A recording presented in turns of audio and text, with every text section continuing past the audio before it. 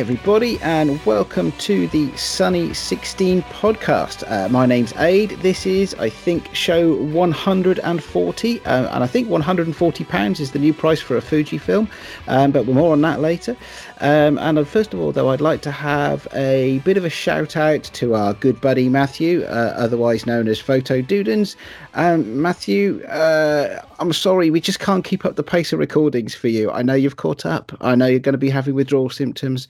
Stick with it, buddy. We're thinking of you, and we'll produce as much long-form content as you can possibly consume. Actually, no, I just said we can't do that. We'll do as much as we can.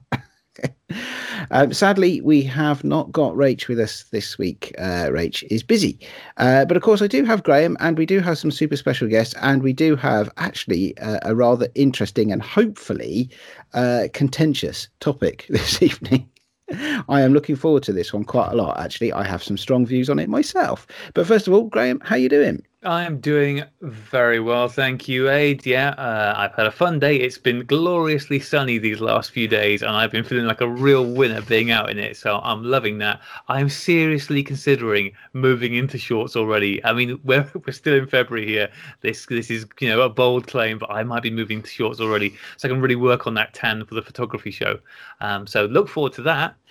Do you know what? Last year we did the photography show and it was snow and ice, wasn't it? Yeah, really. And now we're 2 weeks ahead of it, or 3 weeks ahead of it, and we're still, we're already, really glorious sunshine. So, get out there. The growing season's going to start early this year, mate. You're going to be busy. Yep, it's already starting. It's going to be mad this season. Still, not going to complain. No, probably best not. Best to save your complaining for the main topic of the show today. You know what? I think we've probably got complaining covered by the guests we've got here. I think we're going to have plenty of that. Okay, well, I'll tell you what we'll introduce first, or who will introduce first, excuse me, is a friend of the show and super special guest for this week, who's actually whose idea it was, I think, if I get that right, to have this topic. So if you like the show, give him a round of applause. If you don't like the show, hit him up on Twitter. You all know where he is. I am, of course, talking about our friend Anil Mistry. Anil, how you doing? Hello, photography world. Hope you're all very well. I'm very good, thank you. How are you? That's a good point. The world of photography listens to us, all of them, every single one of them, even the ones that should have been listed. 7 of them. Well, so we got to talk about this. Lots of stuff to talk about today. But welcome back to the show, mate. Thank you. And also our second super special guest, who also has, I hope, some reasonably well-formed and thought through and strong opinions on this topic. Please welcome back to the show, Stephen Dowling of Cosmo Photo. How you doing? Not too bad. Great to be back again. It's been quite a while since we had you on as well, hasn't it, Stephen? So when was it? It was early last year? Yeah, probably a similar time, I think, February. Yeah, God. Long time ago. Lots of things have changed in the world of photography since then, especially in the world of film photography. Okay, so tonight, right, I say tonight because we're recording tonight. It may not be nighttime wherever you're listening, folks, but it is here in the UK. Tonight we are going to talk about a reasonably hot topic. This is let me have a go at it, Anil, and you tell me if I've got it right. This is the recent-ish enormous price increases for compact 35mm cameras. Have I got that right? Yeah, well, I think they've just been going up month by month, really, depending on whichever minor celebrity has been walking around with one on Instagram. And we started talking about it because I saw a piece that Stephen had put out moaning about it all. And it's just, it's going to be an interesting thing to talk about because we all love a point and shoot, I think. But they are getting ridiculously expensive. They are, aren't they? Yeah. Stephen, so maybe you're the inspiration for today's conversation, then, Stephen. So tell us, what is it that you're thinking here?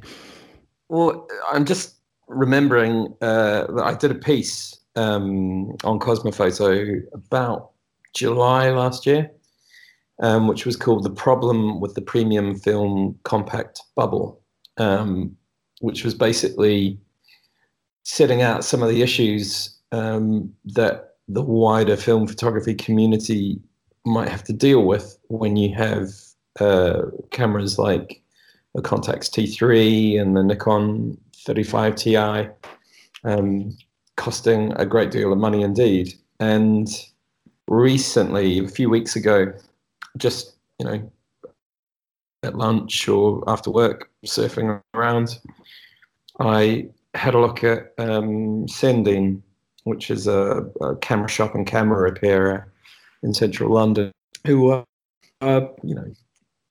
with no disrespect to Sending, a pretty expensive place. Yep. Your stuff will be hopefully repaired properly. I can say anything I've taken in there a few years ago, the repairs were very good. I've had some not so happy customers since, but everything I've had there was in good shape. But they're quite pricey. I think partly because they're based right in the very centre of the West End. But they had a Contax T3 with a 6-month guarantee that was £1,900. Wow. Which I thought was the story, really. That Contax, 1990s era Contax compacts, 35mm, with Zeiss glass, basically a Kyocera camera, but given the Contax badge, like a lot of the Japanese camera makers did, they Cosina took the Voigtlander name, and what have you. I just thought it was quite an incredible price, and I did a story, and it kind of went crazy. A lot of people got involved, leaving comments on the blog or on Facebook or in the Facebook groups that I am a member of, on film photography groups, that kind of thing. And some people were saying, "Oh, they're great cameras," and other people were. I made that story pretty straight. I did it as a news story, and I just said, "Well, here's what people are asking for a Contax T3, a camera that is." Well, I can't actually remember when they stopped making them, but Anil, you might know better than me. It was probably early 2000s, wasn't it? 2000. Yeah, very, very early 2000s. I suppose that's the other reason for their price as well, because in terms of point and shoots, they're the youngest, if that makes sense. So theoretically, they're the most likely to last the longest, as well as being very good, of course. Yeah, the lenses are absolutely fantastic. One of the things with this sort of family of premium compacts, which came out in the 90s, we're talking about, those Contax cameras, Contax T, Contax TVS, the T2, the T3, the Nikon 35 and 28 TIs, which are gorgeous looking things. The Minolta TC1, I think. Yeah. And then sort of further down on the price scale, you get the Yashica T4s and T5s, the ones with just the fixed focal length 35mm. And those things are going for 500 quid. And then further down, you get things like the Olympus Mu, which millions of those were sold. I mean, you could think of them as the Trip 35 of the 90s, really. Most of my friends, this was even before I really got into film photography in the 90s, but I can remember so many of my friends had a Mu 2 or a Mu 1.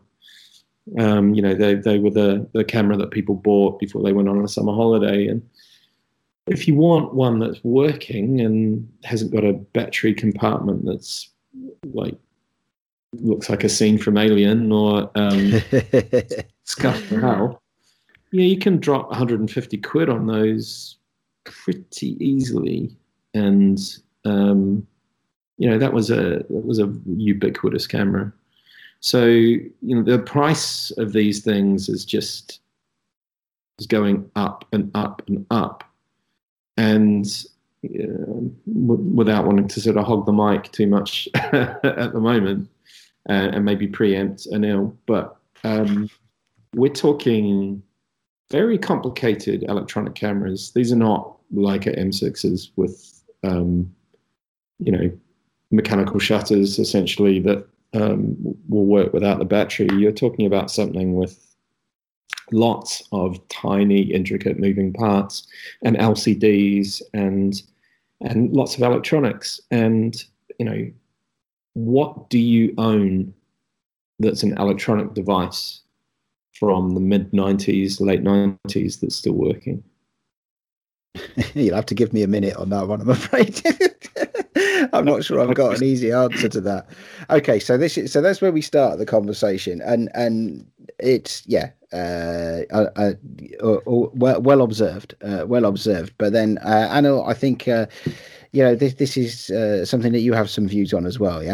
Yeah, and I think today's conversation is it's an actual fact, and we all know that. So it's not, I don't think my arguments are going to be counter arguments. I think I'm very much in agreement. Essentially, prices are going up. Just on a point there with Sendine cameras, I've been there a few times, and they are actually based in Hatton Garden. And I think if anyone wants to rob a diamond store, forget it and just rob Sendine cameras. I think you'll do a lot better out of it.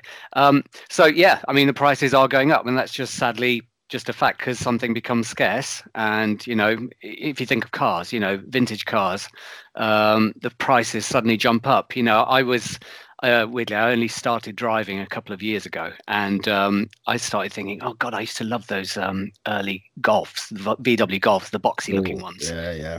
And I started looking, I could not believe the prices. I thought there'd be a couple of grand, but these are now vintage and classic cars, and they command a massive price. And the other thing is now, obviously, they're the things like, I'm nearing the end of my 40s. So for me, that was just a thing I grew up with. But now there's a generation of people who are into those things. So my son, who's 16, he loves those cars as well. So you've got a newer generation, and you forget how old you're getting, and you forget how old these things are. They were made once, and they're not going to be made again. So, and also they start to disappear. The cars rust away, and the cameras start to die. I mean, and I think in that world of point and shoots, I think there are some better eras from which you can buy things, and there's lots to talk about, I think. So I've got a table covered in point and shoots right now, because for the past 2 years I've been going to every charity shop I can find wherever I go. And sometimes I make specific trips out just to find charity shops and see what kind of cameras they've got left in some little basket of cables or somewhere on a shelf. And I always go in and say, in fact, I don't even say, do you have any cameras? I'm a bit more forceful. I say, can I have a look at your box of cameras you've got in the back? Whether I've been in the shop or not, every charity shop has a box of cameras in the back, and you just give really good eye contact to the member of staff in the shop. You don't lose eye contact, and then they sort of buckle a bit, and then either go and ask their boss in the back or just go and pull it out for you. I'm talking about the box of cameras in the back, of course. And you can root through this thing and see what you find. And generally, most weekends I'm finding stuff, and that's how I ended up finding. I've got 3 Mewtwo's. I've never paid more than £1 for my Olympus Mewtwo's. 2 of them are 50p. One was £1. I found Yashica cameras. I found all sorts. And, these things are out there. Now, obviously, you can look at eBay and get, have a heart attack. But remember that eBay is just a globalized, centralized market. If you want something, there will be a set price, and if you're prepared to pay for it, it's there. But as Stephen touched on earlier, these Mewtwo's, they were in every kitchen drawer in the 90s.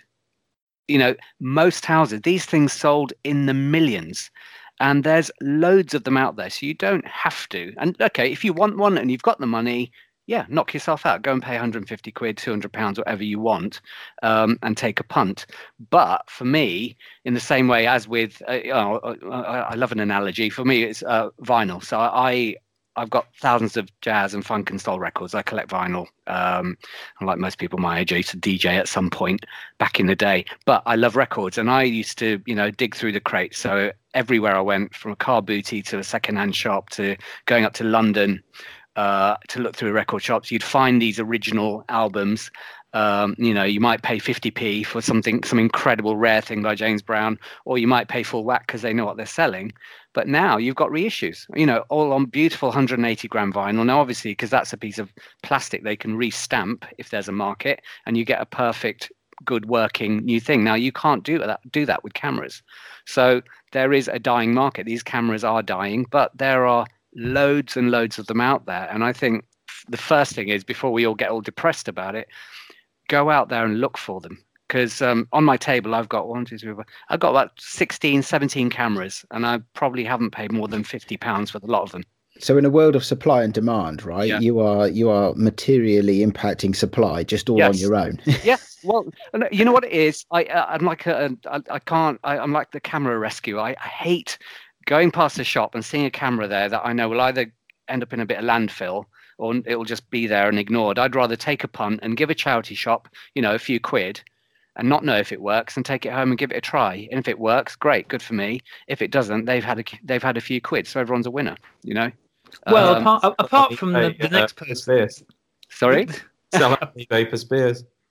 You see, I mean, I would say that what about the next person that comes along, the student that comes along, or the person who just wants to get into photography who wants to come along and finds that the place has been cleaned out by you and they now can't buy a camera from there because you've swiped them all? Well, I'll give you an example. So I've got like 3 Mu 1s as well.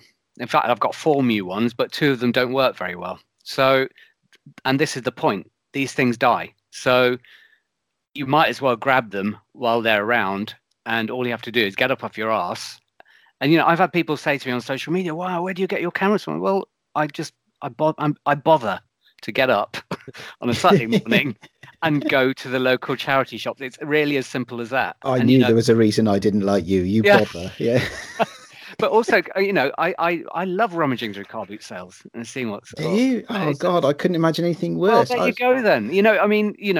That's how I used to find my records. But it's like treasure. It's treasure hunting. I never had.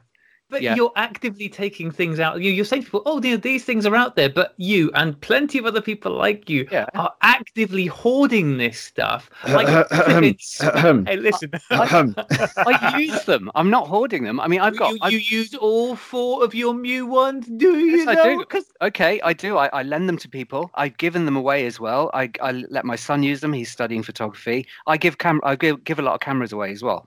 If I go on photo walks, I'll give cameras away to people. So.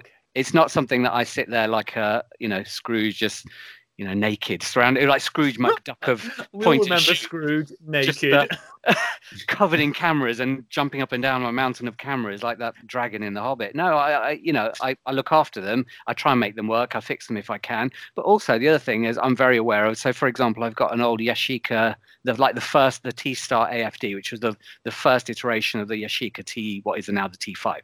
So for my T5, I paid full whack. I paid I'm holding it here. I paid £260 for that 2 years ago.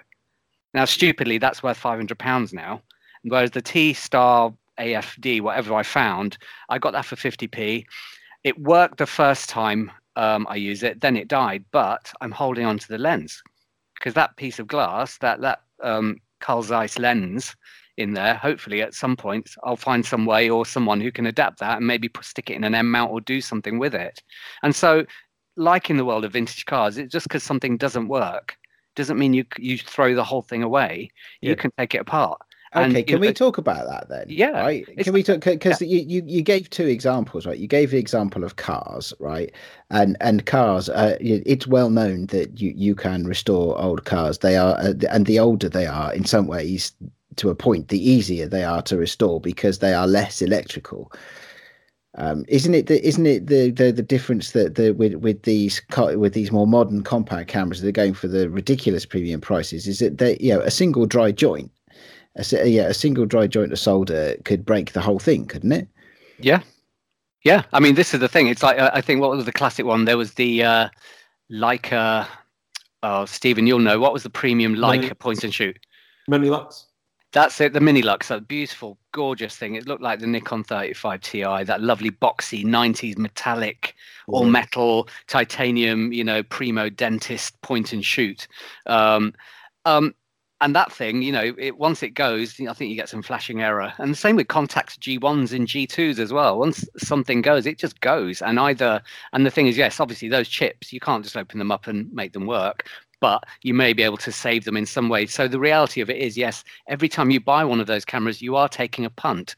But in terms of the age of the object, comparing the circuitry of something from the 80s, which was much simpler, and maybe not as good quality, but that's an arguable point, to a camera from, say, the mid to late 90s, a really classy point and shoot, that theoretically has got an extra decade of life in it because it's newer, and theoretically you would have thought that a decade down the line they've ironed out lots of issues that previous cameras might have had. So there's that way of looking at it, but the other way is, yes, I mean, Jesus Christ, some of these things are ridiculously expensive, but that is just the market. And because people have latched onto the fact that some celebrities have these things and they become rare, and scarcity is a big thing now. You've got teenagers who are making a fortune just buying and selling Supreme branded T-shirts and stuff online. Kids who have become millionaires just flipping stuff. They buy it, and they get a load of bots to buy stuff for them as soon as there's a drop of new clothing out there, and then they flip it online and make a load of money. And that mentality is how a lot of people are using that way of thinking to sort of generally make money now. It's just everyone's cotton on, basically. eBay now compared to eBay a decade ago is a very, very different place. Yeah. But also, it's exciting in a way in that it's a sign that film photography is coming back and is popular, but it's manifesting itself in this sad way that obviously as a result of that, things are going to become rarer and become more expensive, as we know. So it's something that can't be avoided. Yeah, there are other issues, I think, with it too, and I outlined this in the piece I did last year, which partly was inspired by something the Film Photography podcast were talking about. I can't remember who said it. It might actually be in the article, but there was a really good point that say you're one of those people who follows Kendall Jenner, who appears on a talk show with a Contax T2, and you think, I've got to have one of those. So you go into some record store, camera store in the States, and they've got a Contax T2, and you think, great, okay, and it's $1,000.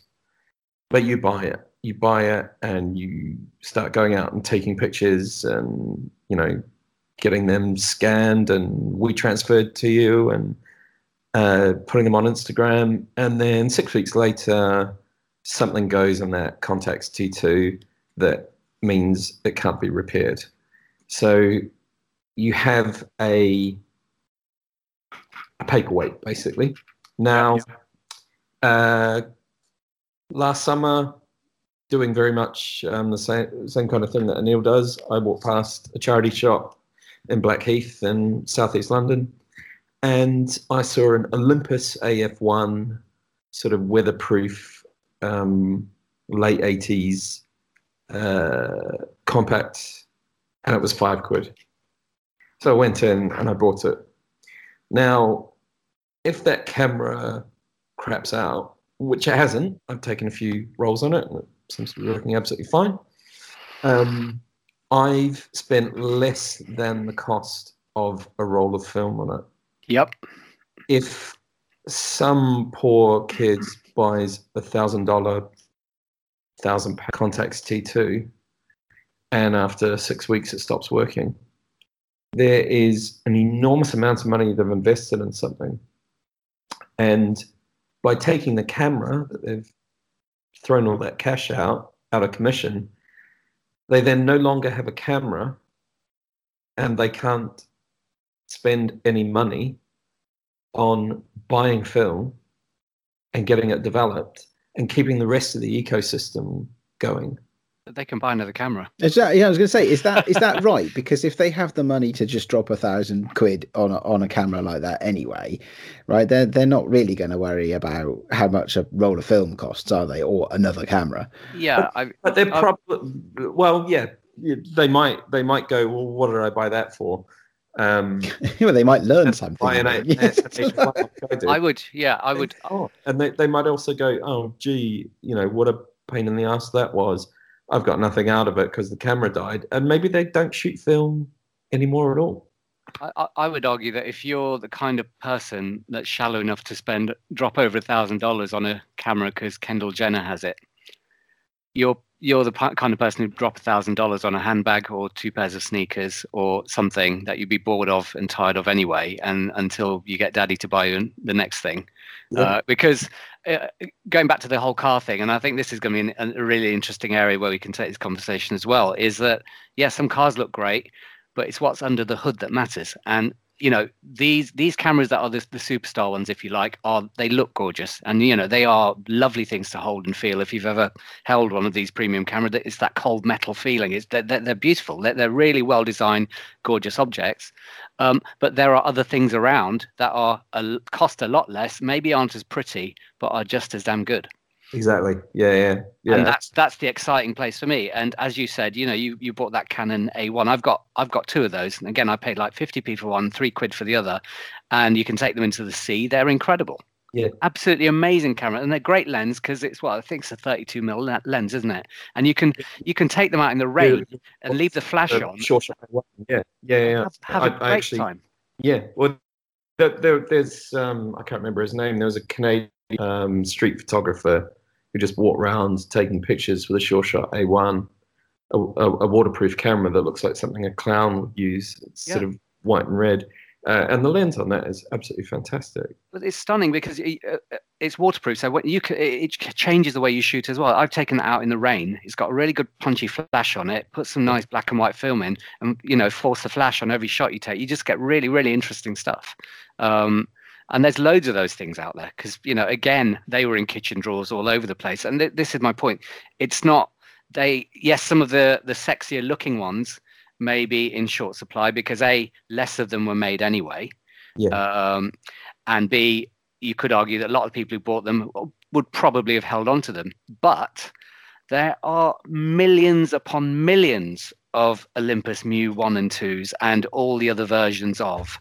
Yeah. And the AF10s in the infinities, and there's so many iterations of them, and they're really decent. Because what these companies got really good at was, let's keep that 2.8 lens. Let's just make the outer shell a bit more plasticky because the plastics had got better, so they could make it lighter. And yes, it might feel a bit flimsier, but optically, pretty much the same thing. I mean, in fact, I always have this argument with lots of people, and you could post a picture online and say it's from any camera, and most people couldn't tell. Yeah. Right. That's the reality. Very, very true. That's very true. Most people couldn't tell whether it was film or digital, could they? Yeah. My finds last year. So I live not far from Greenwich in southeast London, and some guys you should definitely get on the show at some point. Sam and Claude, who run Greenwich Cameras, who have a stall at Greenwich Market and Spitalfields Market, and they sell cameras and film, and Claude does repairs. And I bought a Konica MG, which is a sort of chunky, clunky, probably late 80s autofocus camera, autofocus compact. And I think it was 25 quid. I took that out with me on a trip to Belgium in the summer, and the pictures of it were absolutely fantastic. When it caught highlights, it gave this really nice glow off them that just looked lovely, like whether it was black and white or color film. So that's the kind of stuff that I would urge people to try and find and do what Anil's doing, and Yeah, I call them stunt cameras. I call them stunt cameras because you've paid sod all for them. They usually take standard, pretty easy to find batteries, and you just go out and play with them. You can break them because for the price of a Mu2, you can buy 20 stunt cameras, and the odds are a third or half of them will be as good as the Mu2. Frankly, I mean, I've another camera which is gone up and down in price, and it's not autofocus and it's not premium, but it is an absolutely fantastic compact camera. Is the Cosina CX2, which is the ancestor of the Lomo LCA. Now, I think I bought 4 of those. They all work.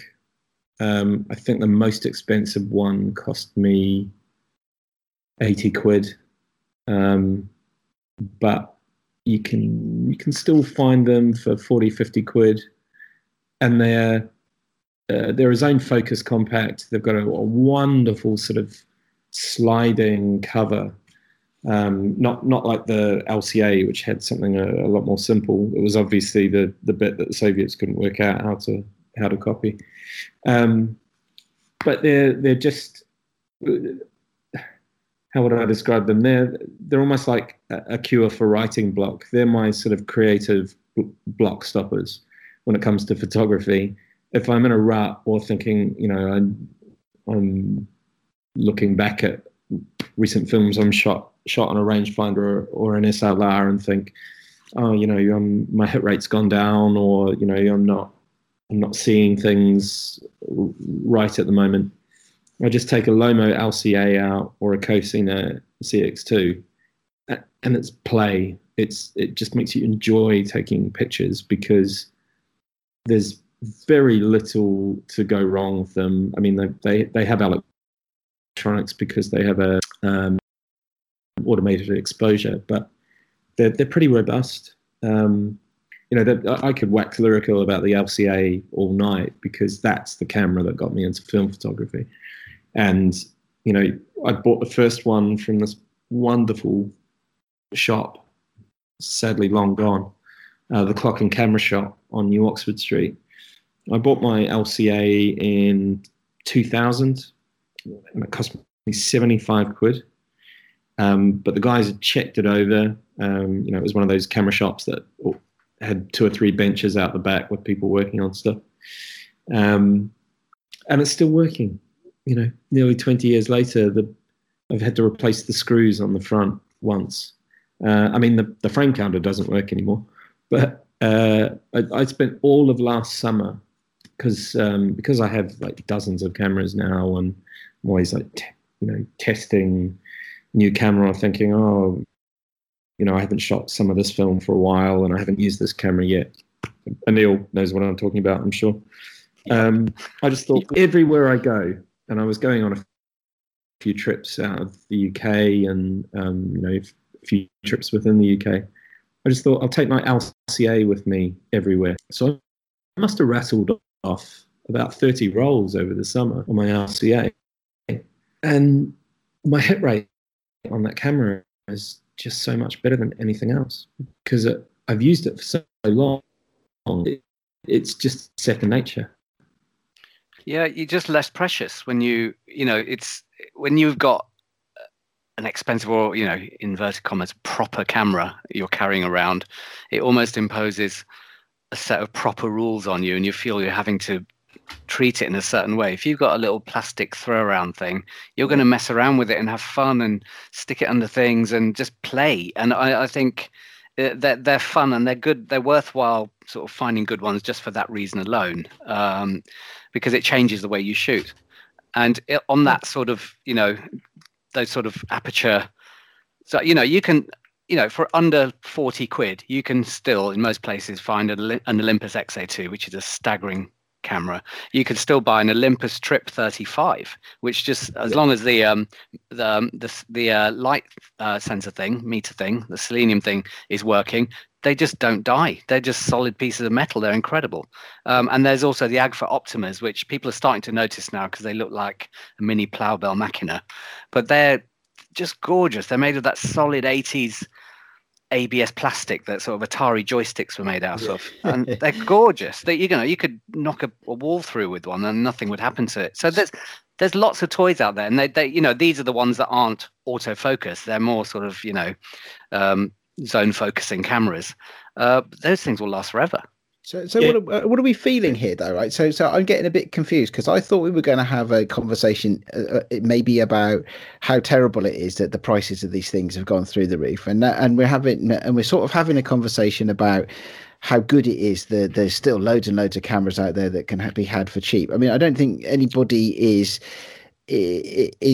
trying to challenge that they can be great fun or anything like that. It's so I don't know. I mean, I had a feeling before we started this conversation, Anna, that you might be, I don't know, angry in some way. Or no, I'm not angry at all. I mean, the market is the market. I mean, it's just the reality of it. It's I think stories like celebrities carrying cameras around. Is it Brie Larson who's carrying a Canon A1 around? And then a Nikon FM10 as well, which is pretty much the cheapest SLR you can buy.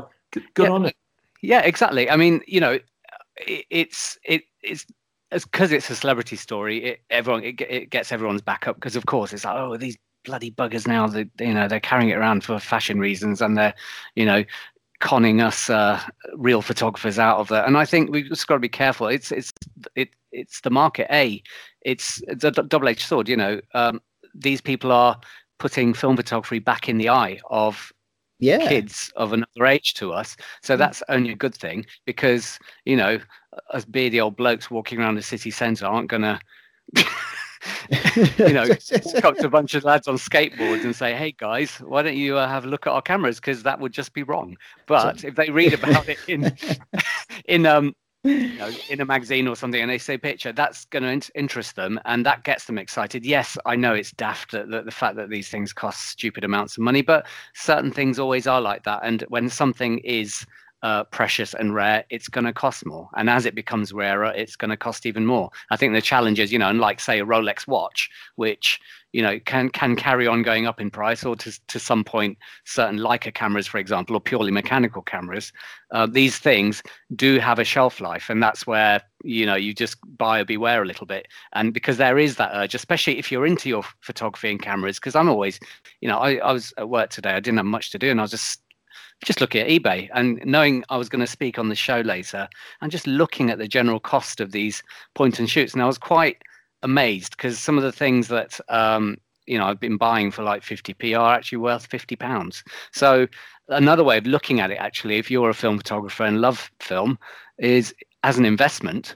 If you go out and find these cameras, A, you can use them, which is nice, and B, if you keep them in good nick, then you can always sell them on if you want to.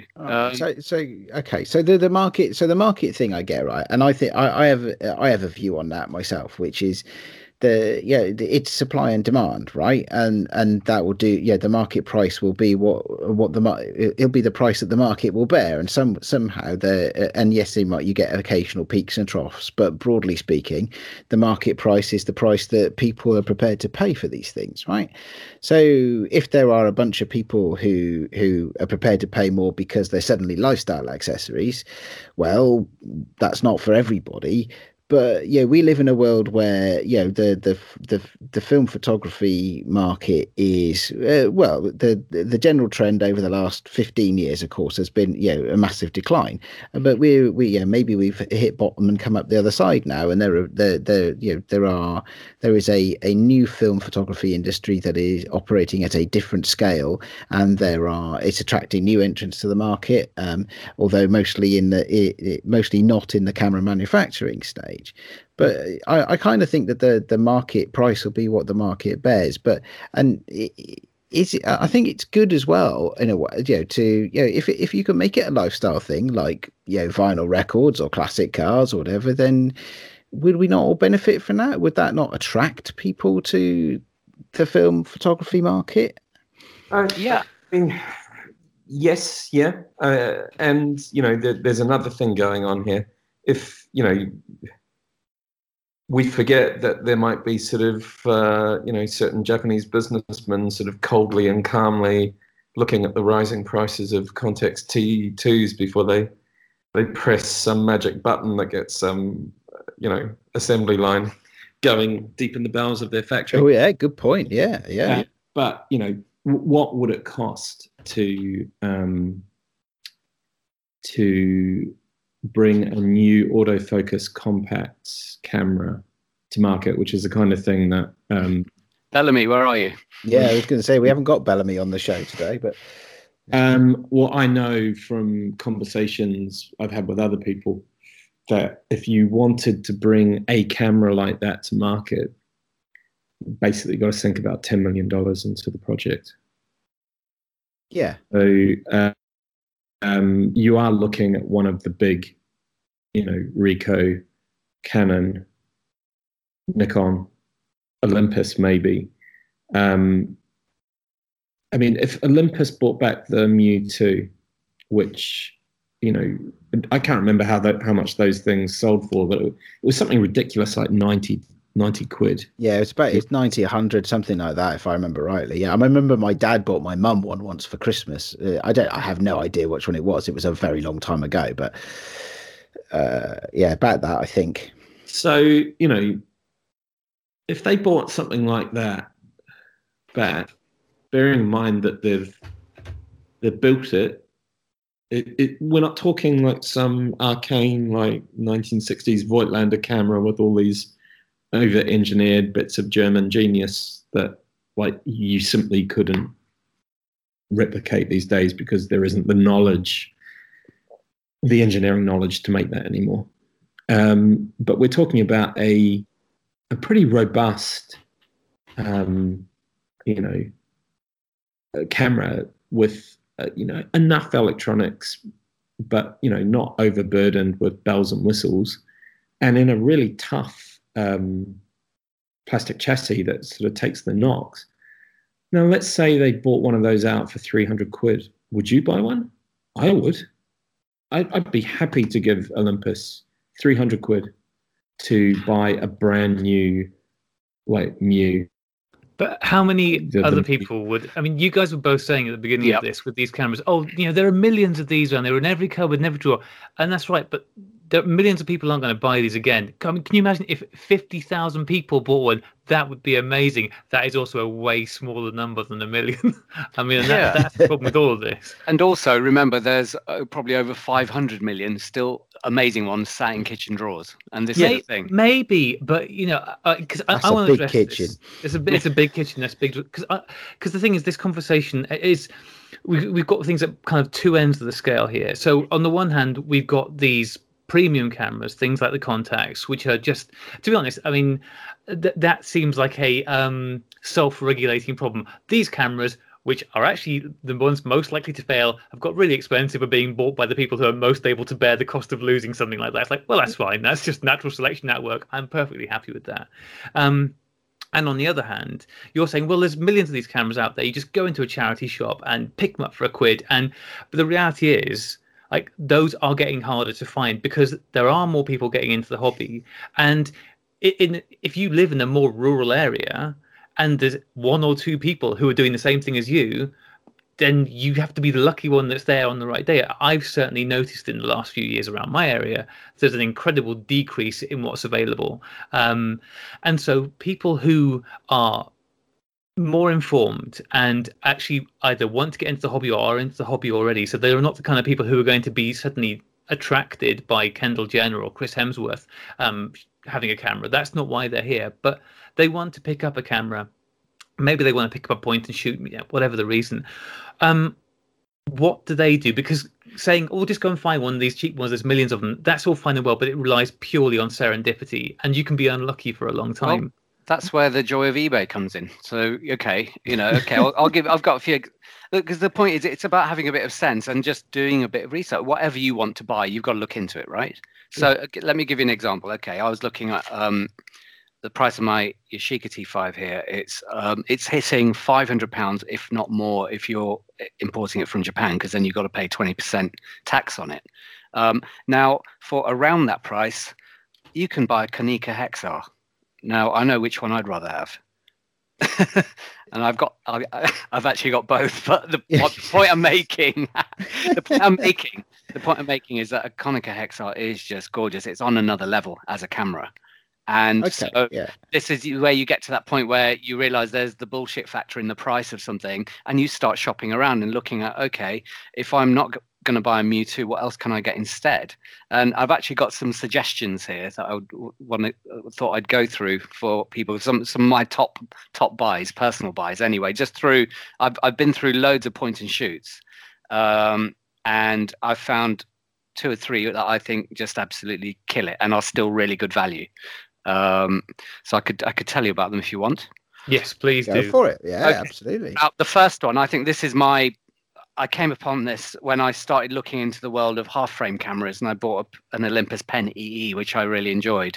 Then I thought, oh God, you know what? I'd love an autofocus half frame camera. So I found this thing called the Canon SureShot Multi-Tele, TELE. Now what that is, it's a point and shoot camera, but it's got 2 lenses in it. It's actually got 1 lens, but what it does is, it's really weird. When you press the button to fire the camera, a little door opens in front. It's like a dust cover, which pulls back itself to fire off the 35mm shot. Or you can push a button on the back, and then it goes into 60mm mode. And what happens is the door opens, and the lens pops out on a plastic tube. It looks like a cuckoo clock. And it's hilarious, and it's really noisy. I'll see if there's a battery in it. I'll fire it off. Hang on. And this is one of your recommendations, is it? It's a stunning camera. Hang on. Oh no, is it on? Oh no, yeah, no, there's no battery in it. There we go. So, but the point is, right, this camera is incredible. I mean, it's got a really powerful flash on it. You can choose to shoot half frame or full frame. It's autofocus. It's really robust. It's weatherproof, and it's got you can shoot at 35mm or 60mm, and it is just amazing. And I've found about 4 or 5 of these in car booties everywhere. They go for 50p in a car boot because they look like junk. On eBay, they're probably around 30-40 pounds, but they are worth every single penny because you've got an autofocus point and shoot. And again, you can shoot wide, you can shoot close up, and it's half frame and full frame. So you can't go wrong. And if you can get one in good condition, they are incredible. So that's my first suggestion. The second one I'd make is, I like the Mewtwo, but you know what? I much prefer the form factor and holding a Mew 1. I think they are just the better shape of camera. Ergonomically, they're easier to hold. When I use a Mewtwo and I open the front lid, I end up not pressing the button on it, which is a weird oval shaped button. I end up just pressing the ridge and missing the button, whereas on the Mewtwo it's just it's slightly bigger, slightly more rounded. It's a lot easier to hold, and as a camera, it's just as bloody good. And this is the other thing, I think we get too caught up on the 2.8 lens or the 3.5 lens or the f4 lens. I'm just screw it. It's a point and shoot. Are you really going to expect bokeh on a little point and shoot? That's not the point of it. It's just to go out and shoot and play. And as long as it's robust enough, it works. So the Mew 1, I think, is still reasonably good value. But the other one that is, I would say, is a star camera, and a few people have picked up on this. It's called the Pentax PC35 AFM. Now, it's got a clamshell sort of slide open shape. So it probably came out early to mid 80s, I'd imagine just after the Olympus XA series, because everyone started copying that clamshell. But it's got a 2.8 lens, but there's something about the way this camera shoots. I personally think it's better than my Yashica T5, just in terms of the sharpness and the punchiness of the shots, and they've got a lovely little vignette around them. It's just incredible. And there's various versions of this. There's the PC35 AF, which is a smaller one, which doesn't have a motor wind in it. So with that one, it's an autofocus camera, but you manually wind the film on. You actually sort of turn it. But the AFM was the next model along, and it's got the motor in. And it looks really cool. It looks like something designed by Sid Mead, the guy production designer for Tron and Blade Runner. And the shots are stunning. They are absolutely stunning. A while back, when I started geeking out and looking into the camera, when I found it in the shop, I found an article. I think a French or an Italian woman had written it and done a really, really crazy in-depth comparison between its lens and the Yashica T5.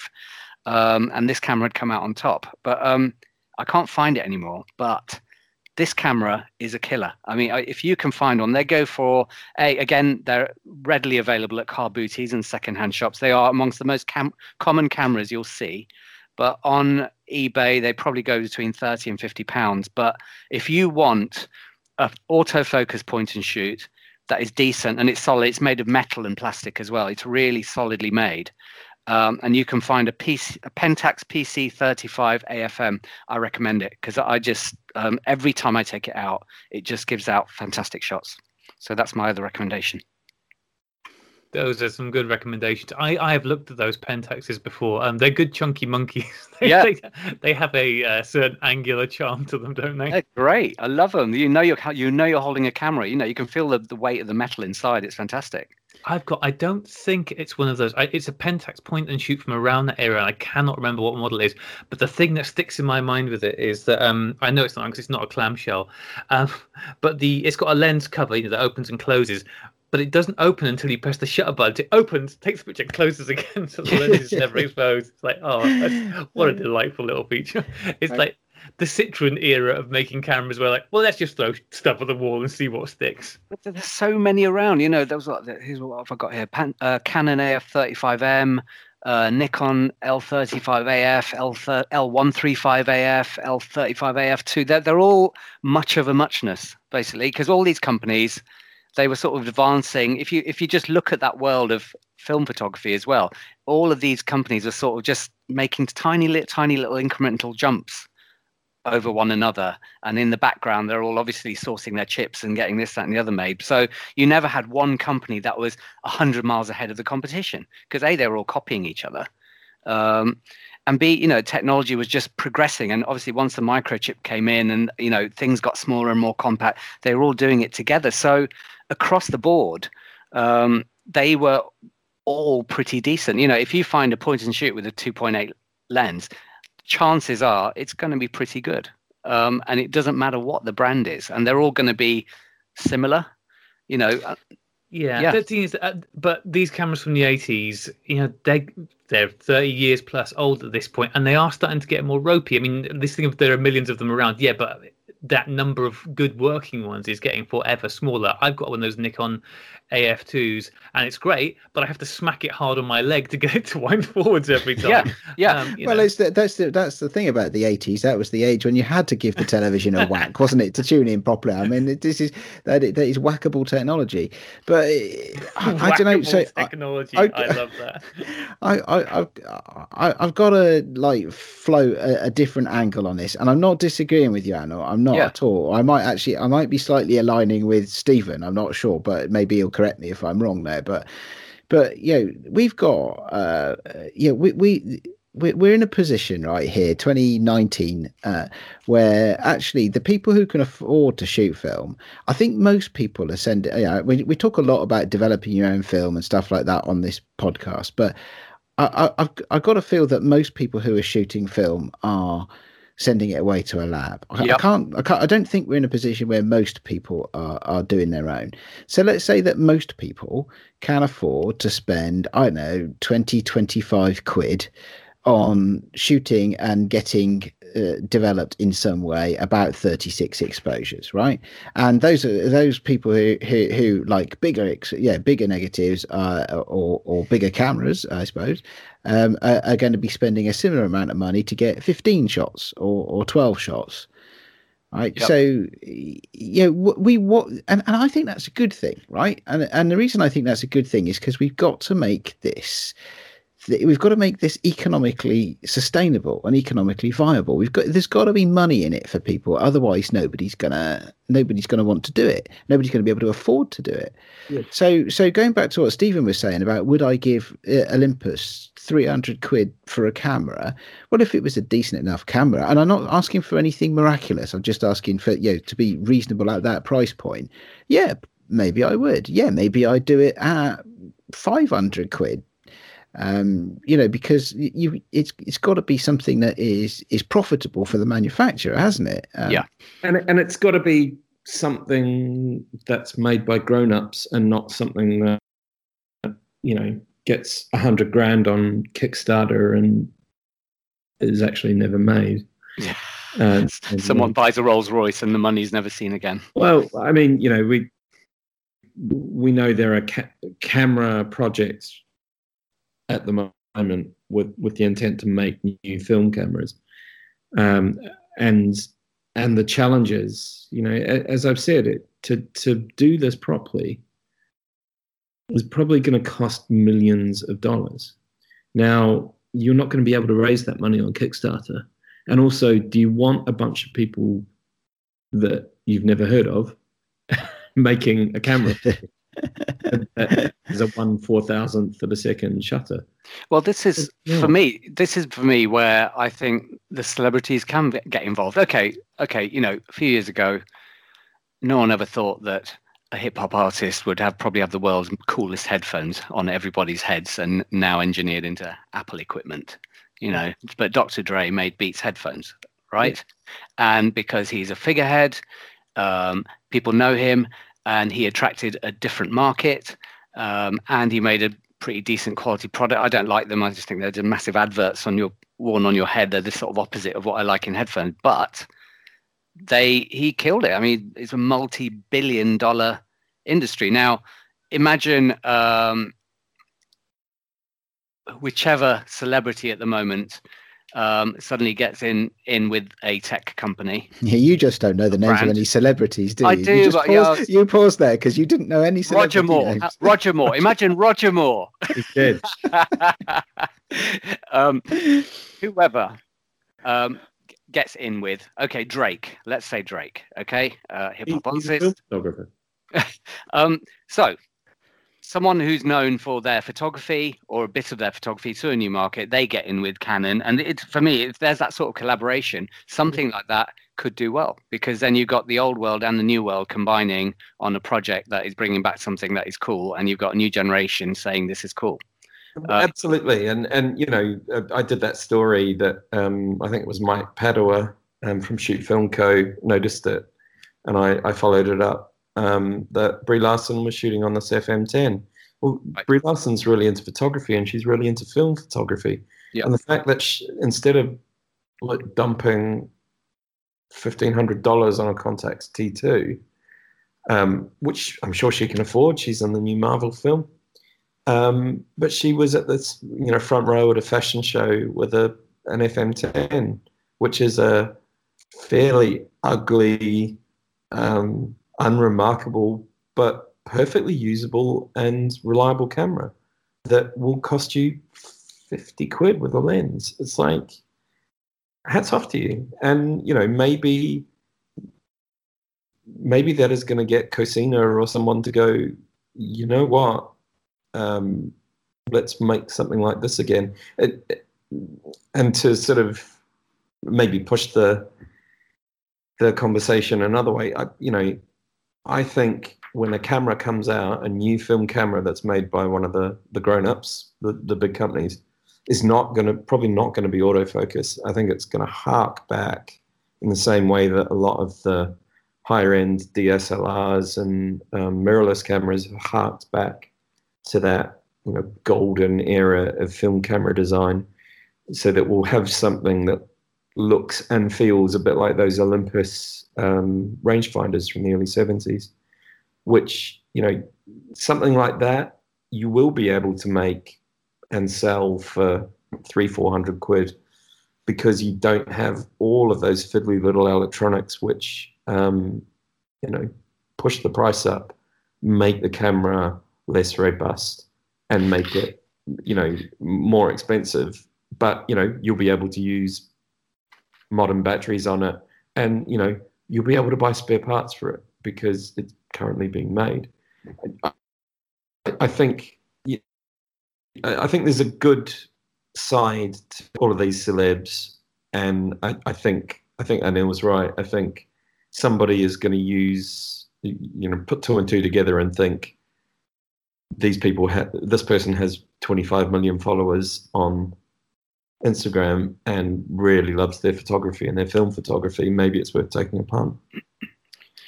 We can't get away from the fact that film photography as an art form, or as a a hobby is something that is incredibly cool. I'm seeing film cameras in adverts for everything nowadays, and people are carrying them on, around as fashion accessories on catwalks. And if you hung around one of the London Fashion Weeks or any of those events, everyone's got they're slumming it with a K1000 deliberately, even though they've got a Louis Vuitton handbag, right? It's a statement, and as you know, there's coding within that world. There's some people who are deliberately, I'm only going to shoot with a Louboutin. And there's that whole geekiness within that. But, Louboutin. So, as with fashion, there's a fashion within that world as well. And I think that's what upsets a lot of people in the, I'm going to use the term lightly, serious film photography community, because they think, oh God, who's sort of, slumming it and just taking over and being a bit of a, day tripper in our cultural thing that we spend so much time and money on. But we've got to let go of that. I mean, we should just be happy that these cameras are out there, people are being seen with them and talking about them. And so in a way, it's annoying, but the fact that the prices are going up is almost a fact. Oh, well, it's a twofold thing. A, it's showing that they're popular, and B, it's actually showing that they're becoming scarce. Yeah, and one good thing that will come out of the price of film, we're talking about this on the day that Fujifilm's raised its prices by at least 30%. Where there's a market where more money is being spent in it, that means there's more likelihood that investment will be returned. So more people are more likely to invest in making something for that market. See, that's where my head's at as well on this. Is that I think there's a risk that we've got this all a bit the wrong way around. Yeah, because to make these things viable and to make them sustainable, the thing that we haven't got, right, that we haven't got coming through at the moment is new cameras. Yeah. There are some great, new films around, and it's it seems like a positive time for film. It seems like a positive time for film photography. It doesn't at the moment seem like a positive time for film cameras.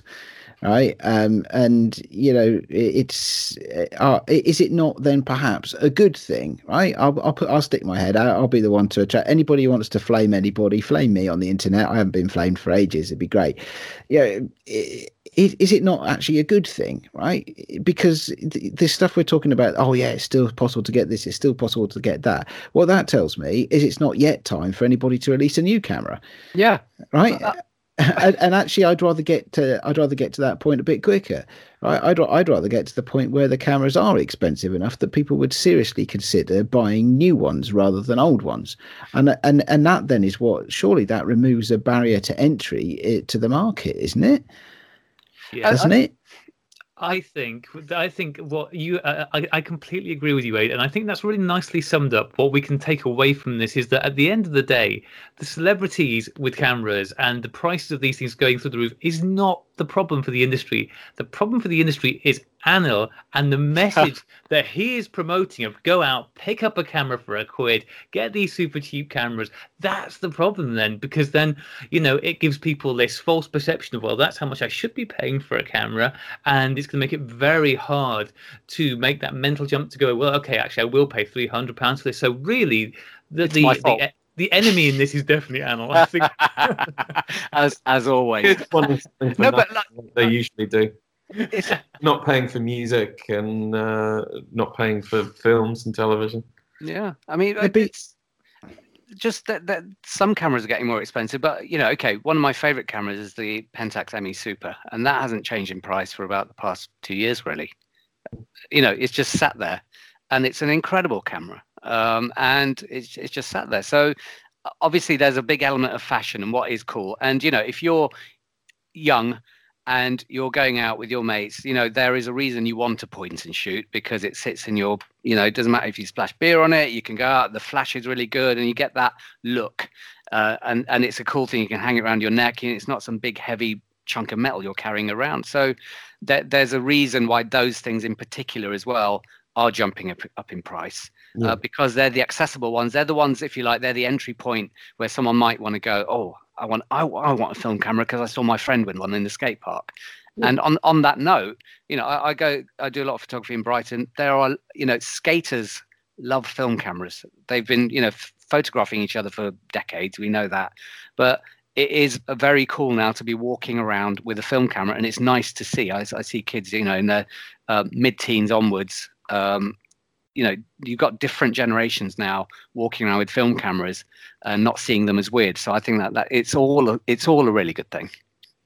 London, I think in the last 3 years, I mean, I used to sort of grin like a fool and probably scare people on in central London if I saw somebody with a film camera, just because I didn't see that many people with them.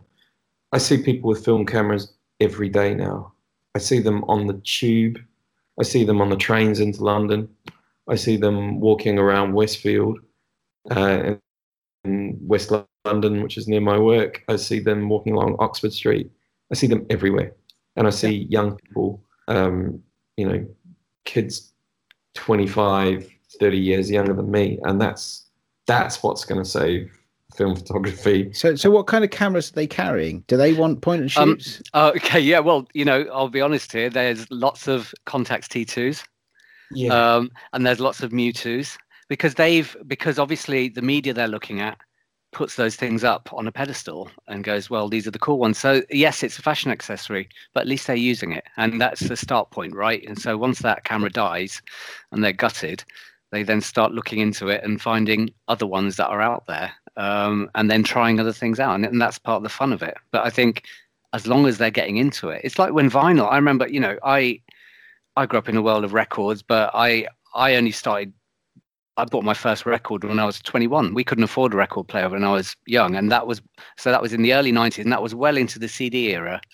But I really got into vinyl and sort of that early 90s thing, the acid jazz movement, where suddenly jazz, funk, soul, rare groove, all that music came back, and people were finding it on vinyl and reissuing it and buying all the old stuff. And it was a really exciting time. And it was, yes, you could buy it on CD, but the whole culture of the dance floor and the whole thing was about having it on vinyl. And then beyond that, it was about having it and playing it on a Technics 1200 DJ deck. So there's the software and the hardware, if you like.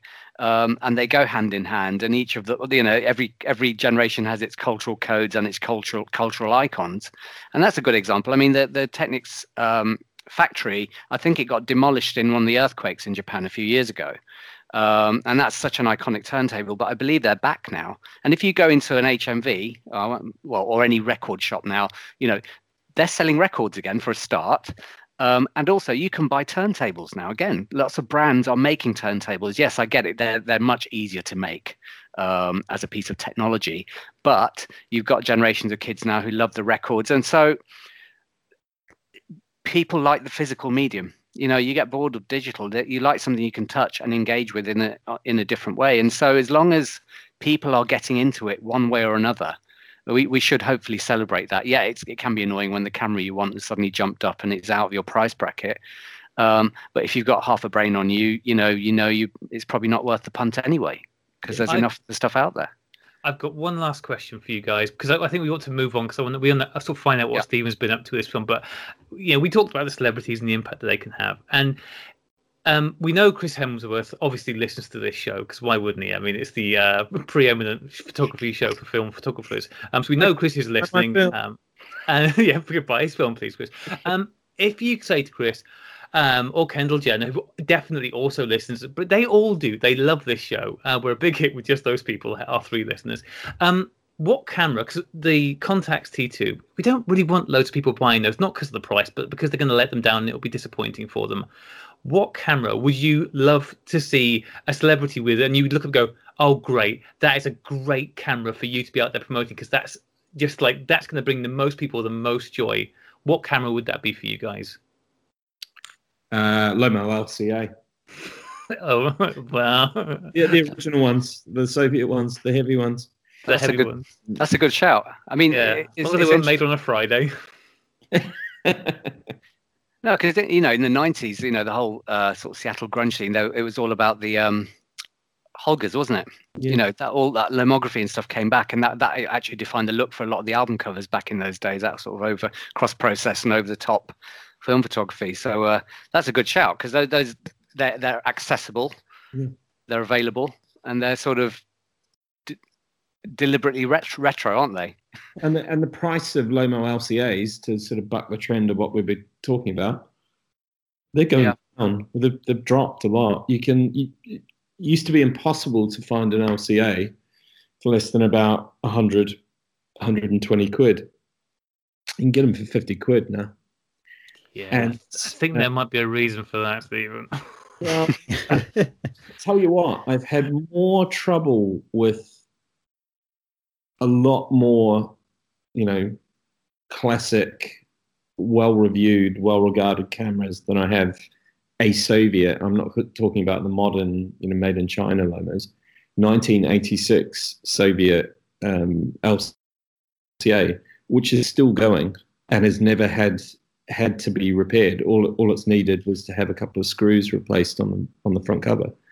And it was secondhand when I bought it in 2000, and it's still going.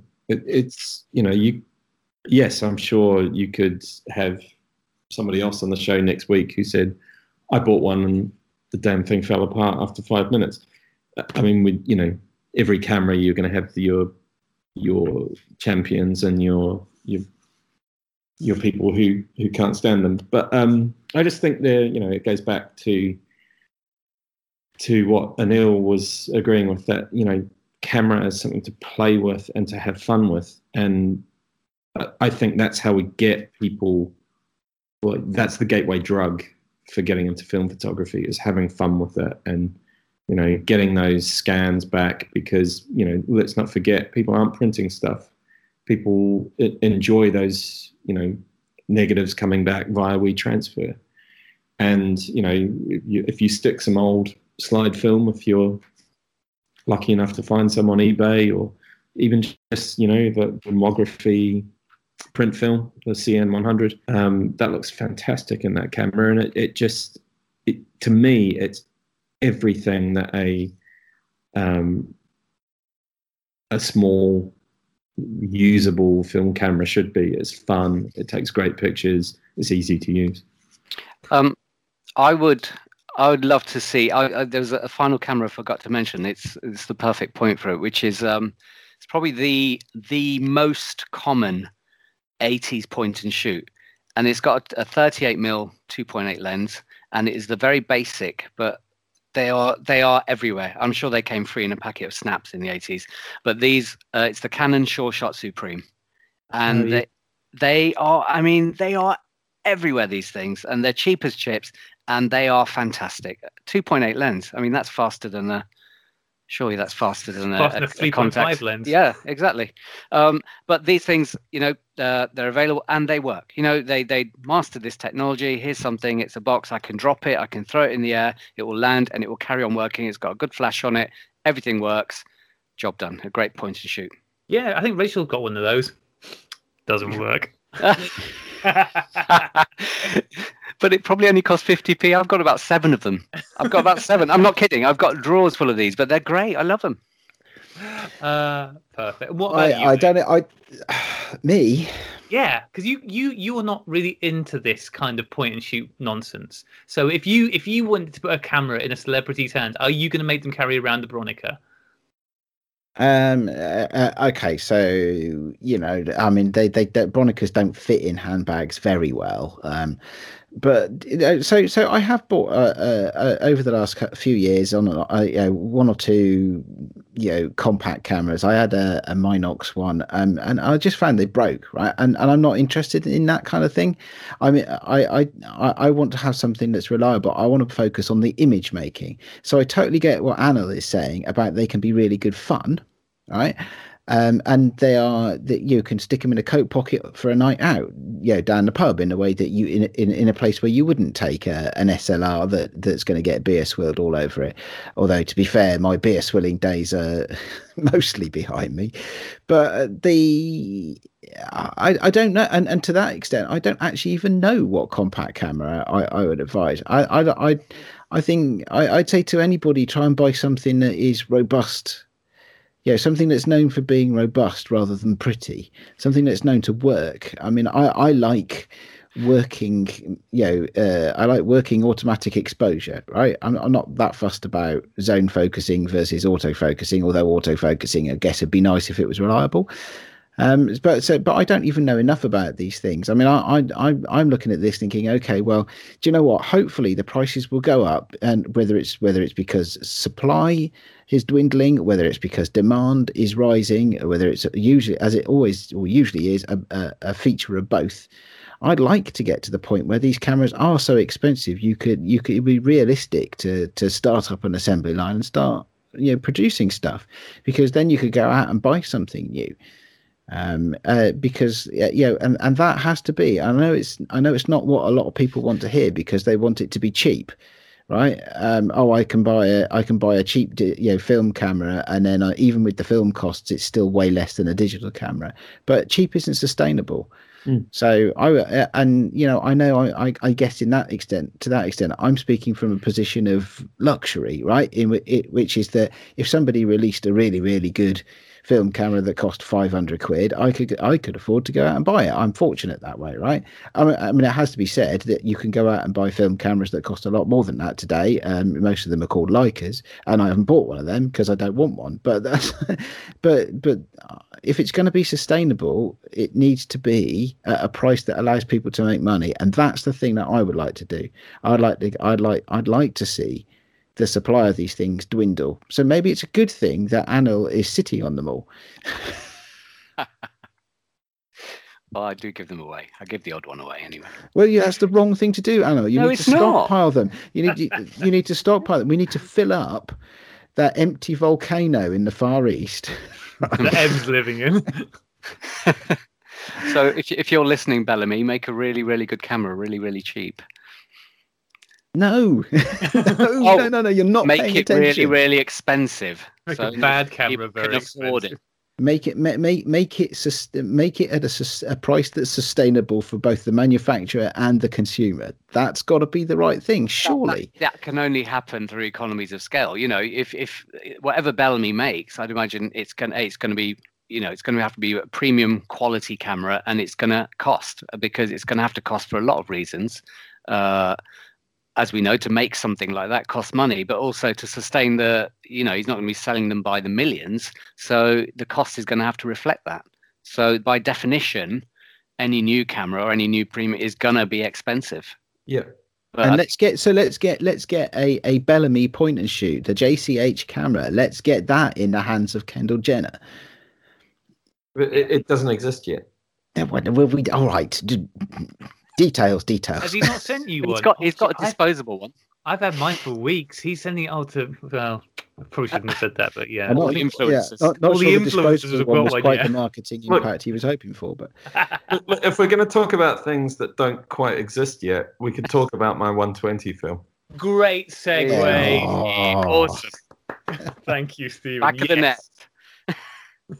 So go on, let's hear about the 120 film, Stephen.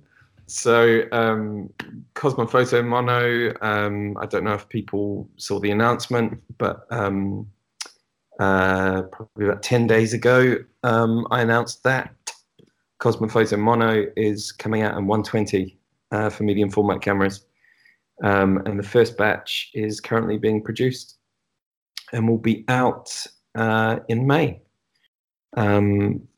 Available for the first batch only through the Cosmo Photo shop, but then I'm hoping fairly soon after there'll be another batch which will go out to shops and to the distributors I work with in Europe and in Asia. Hey, Stephen. Yes. Steve, I've just had an idea. You know what you could do? You could put a golden ticket in one of the boxes, and whoever finds it wins a point and shoot. But it's 120 film. yeah. But it's the backup camera, right? It's a Fuji, one of their medium format point and shoot. It's fine. You can stomach that cost, can't you? I've got a couple of Holgers somewhere. I can have one of those. So that film is coming out. If you have a look on the Cosmo Photo shop, not only is there a page where you can pre-order the film, but you can also see the packaging, which is again done by my mate does art, who does all my wonderful artwork around the film releases and postcards. And yeah, it looks absolutely fantastic. So I'm hugely excited to see what people do with it, because I've used the emulsion that Cosmophoto is before in 120, and it looks fantastic. So is it the same? Is it going to give the same look as the 35mm, or is it a slightly different emulsion? No, it's exactly the same, but it looks bigger. Yeah, it does look slightly different in 120 than it does 35mm. I don't know how to describe it, but like other people who use this wonderful European emulsion agree. They say in 120, even though it's the same thing, it just has a slightly different look, and it looks fantastic. So up yours, Fuji. That's what it actually says on the packaging, which is weird. That'd be great. There are other film manufacturers are available. So yeah, if you're planning to get out into it'll be summer weather almost, 100 speed film is great, and if you've got a medium format camera, you know what to do. That's fantastic. Are we going to be seeing any different speeds coming? Is that the next thing on the list?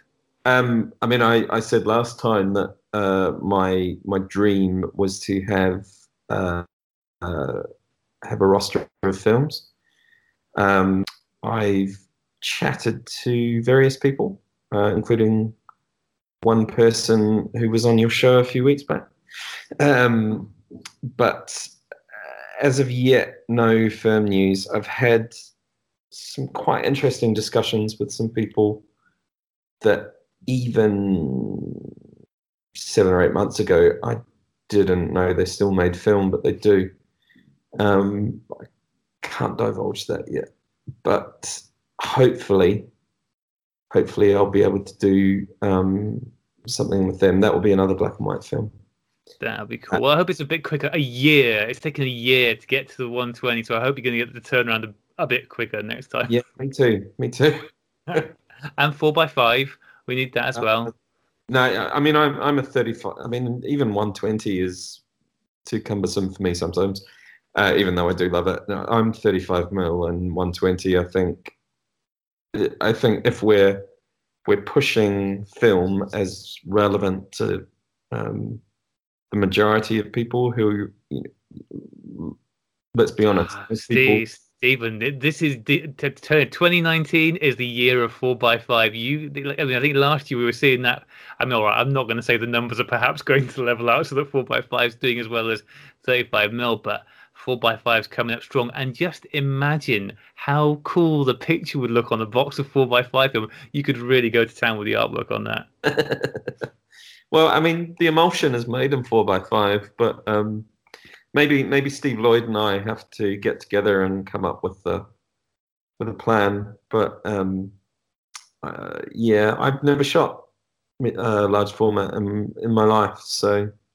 Well, there you go, Steve Lloyd. If you're listening, which you are, because it's you, Chris Hemsworth, and Kendall Jenner. Sort this man out with the camera. What are you doing? I want to know what camera Steve. He's a fan of the Olympus 35RC, I know, and that's exactly the kind of camera I think should be coming back. In fact, I wrote a piece, like an opinion piece, on the blog a few weeks back, saying, this is what the new film camera that needs to be made should look like. So I actually stuck my head on the parapet. That's a very difficult thing to do. So a little sort of automatic rangefinder. Yeah, manual focus. Yeah. The 35RC is, they called it the poor man's Leica. Yeah, I've got one somewhere. Of course you do. Of course you. That lens is extraordinary. The shutters always go on those. There's the RC, the RD, DC, RD, RC, isn't there? And the SP, of course. Yeah. Of course, yeah. I'm glad you remembered that. I've been really annoyed if you've. No, I don't have them all. I'm just trying to recall them. I'm not convinced, actually. That doesn't sound right.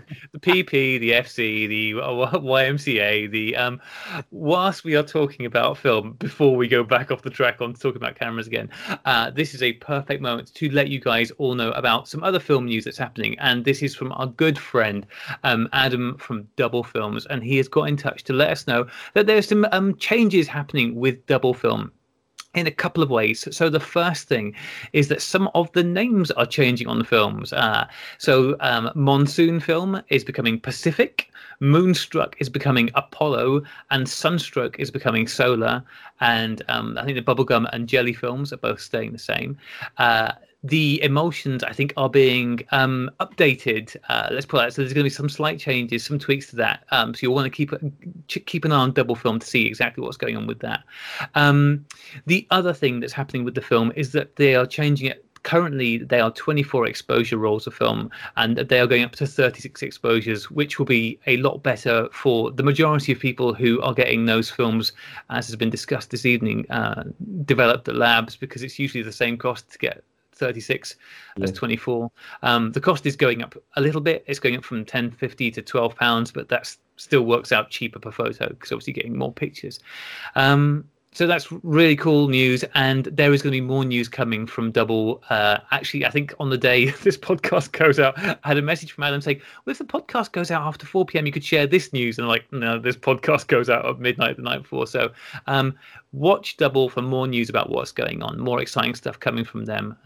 It's just good to see that you, Stephen, and Adam, it's progressing forwards, because it's tough times for you, the smaller film companies, to kind of make that step up, I guess, from your first film to the difficult second film and on from there. Well, yeah, I mean, if I look back on this time last year, the demand for the film was crazy, and there was one month where I just couldn't believe how much I was selling. So I had delusions of grandeur that I was going to have to chuck my job in and sell black and white film in enormous quantities. And then the summer hit, and then things were terrible until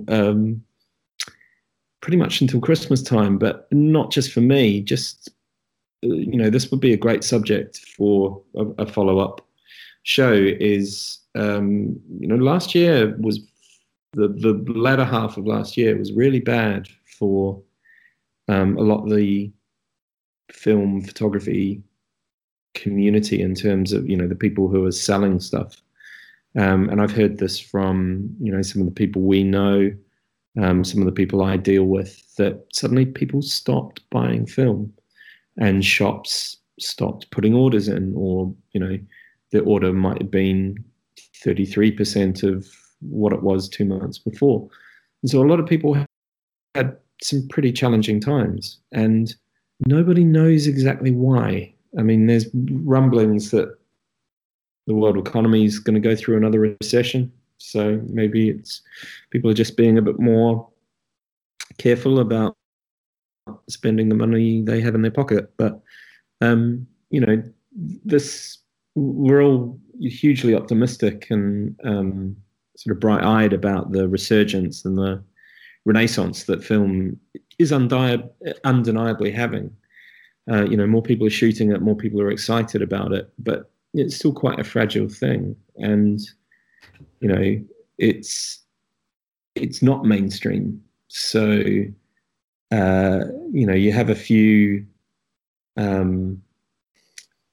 years where you have a 6-month period where things are a bit shaky, then that might be a good thing. So it would be really interesting to get a bunch of people together, on Sunny 16 or some other forum, and just talk, try and go over what happened to everyone in the latter half of last year, and work out how we prevent that happening again. Yeah. One of my views is before the war. I think this, I don't know what we call it, our industry, our movement needs to get better at PR. Yeah. Getting cameras, getting film, getting people beyond our little circle of enthusiasm talking about this stuff, and I mean, literally getting a PR company to start to think. I mean, when in the 90s, I used to design T-shirts for various brands, and we would pay stylists who then would dress the bands going on top of the pops or whatever in our T-shirts. And you'd get the word out that way and make sure if someone was in a magazine shoot that they'd be wearing that T-shirt. So I think we've got to get better at latching onto the wider world out there and getting the word out through obviously people enthusiastic in film and photography. But I think that involves getting together, like you said, Stephen, but doing it together and just maximizing the impact and the impetus of how it's done. Because we live in this world of social media now, which is fantastic, and so promotion is possible. But thinking a step beyond that, someone probably had put that camera into the hand of Kendall Jenner. Yeah. And so we've got to start thinking that way. Who did that? Why did they do it? But how? Who should be using Cosmo photo film? Who should be seen with it? Or I think there's that next stage that has to be taken for us to get better and to be more seen out there and to sort of pick up more momentum. Yeah, absolutely. I'm afraid I'm going to have to go now, guys. So I have various important vats of chemicals way here, and you've been watching Breaking Bad again. No, I'm literally in the bedroom with the cat snoozing. That cat's going for a rough time ahead then, by the sounds of it. Going to go full Joker on that cat. Well, I think we're about wrapping up point anyway, aren't we, Aid? I think we are, and if that's the case, if you've got to go, Stephen, then let's wrap this whole thing up, because it's been fun, but even fun things have to come to an end somehow, and I don't think we're going to solve the problems we've been chatting about. So we're asking a few better questions. Yeah, absolutely. Okay, all right. So, well, I tell you what, you guys have been great, and Stephen, as always, we like to allow our guests to point people to places on the internet where our listeners should go and explore stuff. So, where would you like to send our listeners to? Cosmophoto.com/shop, where you can find all the Cosmophoto goodies, 35mm film, postcards, T-shirts, still a few T-shirts left, wonderful hand-stitched leather film cases, and Cosmophoto 120, which is available for pre-order out in May, and the only place on planet Earth and possibly everywhere else that you can pre-order it is the Cosmophoto shop. So if you've got a Holga, Bronica, Iskra, and some other kind of medium format camera that doesn't end with A. Not a Lubitel, though. Not a Lubitel. Well, no, shut up. If you've got a medium format camera that's dying to be used and you like black and white film, why not order a few rolls and keep my cat and cat food? Excellent. No, good stuff. Yeah, great. And I do love the Cosmonaut with the TLR on the box. It's awesome.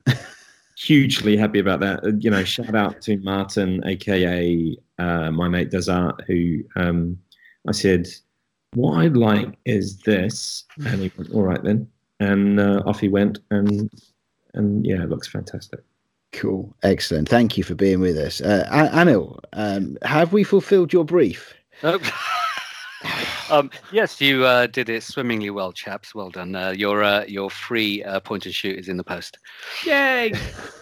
Can you make it one of the ones that works, please? Oh God, I knew that was the catch. I've had Graham has sent me point and shoots that don't work in the past. They work. You just don't like the way they work. That's the problem with those. What can I say? I'm a person that likes the camera to melt away in the background so I can focus on the image. But there you go. That's just me. It's not. That's one of the great things about it, isn't it? Is that everybody. A snob. Well, that's another way of thinking about it. And if that's the tag you want to put on me, well, that's Mr. Fancy Pants. And Sal Adams over there. Yeah. yeah. Of course I am. Yeah. Because the other thing is I've never ever been in a dark room. But there you go. Okay. So anyway, so Anna, have we covered any of the brief? Well, I think we were just going to talk about point and shoots, weren't we? And I think we've covered all sorts of areas about them. I think it's an area. I think a lot of listeners are just interested in, which ones are good and which ones aren't. And I think everyone has different experience. I mean, as a general rule as well, I think most point and shoots that look half good from the 90s, usually you can tell the 90s ones because they're silvery. The 80s ones were all black, and they're usually all half decent. So if you see one in a charity shop for under £3, just give it a punt, because you might have a great camera, you can have a bit of fun, and if for any reason it doesn't work, you give them some money to a charity shop, so everyone's a winner. Fair enough. Okay, that's a very nice way to think about it. And where would you like to send our listeners on the internet? I probably couldn't say, but I'll send you to my website anyway. But that's anilmysteryphoto.com. That's ANILMISTRY photo.com. You can see some of my work there, and from there you can click on some of the bits and pieces I've written for various different blogs, and also find my Twitter and Instagram. Okay, awesome. Thank you. Right. Okay, so a couple of housekeeping notices. As this show goes out on Thursday, it's only just over 2 weeks until the photography show Sunny 16 meetup in association with 35MMC, whoever they might be, on Saturday the 16th of March at the photography show at the NEC in Birmingham. Be great to see as many of you there as possible. And until then, if you're not getting enough fixes, you can get in touch with us on the internet. We are the Sunny 16 podcast everywhere, basically. Unless you want to email us, then we're sunny16podcast@gmail.com. We will play you out very shortly. Hang on. Hey, just one thing before you do. Sorry. You forgot to remind me. You could have put it in the show notes. Oh, I told you. You're supposed to remember. After the music, which I won't say what it is because I don't want to spoil A's line, but after the music, listeners will be relieved to hear we've got some audio from the Danger Boys. They're still alive. They sent some audio from Tanky Muck One Shot. I haven't listened to it yet. It could be anything. It could be the Mad Ravings of Simon. It's probably the Mad Ravings of Simon, but we will stick that on after the music for your delectation. I think things have gone interestingly for them down there. Yes. Although they did at least partially succeed in their mission, didn't they? Because they did manage to make an unfeasibly large print down there in the dark. So they have. They're down there again. They haven't finished yet. They're down there trying to make another better one. Oh, okay. Well, yes. If at first you don't die, try again. Okay, all right. So yes, in which case, so we'll hear an update from the Danger Boys after the music. The music, as of course, is from the album Promises I Should Have Kept by Rocha. You can get the music on Spotify, Amazon, or iTunes. And if you have enjoyed the show, please consider buying us a cup of coffee on coffee.com/sunny16podcast. There'll be a link to that in the show notes. Or you can go to our website, sunny16podcast.com, and there's a link there as well. And thank you very much to everybody who does that. That is the end of the show. As always, it has been an honour and a privilege to talk to you all. We will be back next week. Thank you and goodbye. Bye. Bye.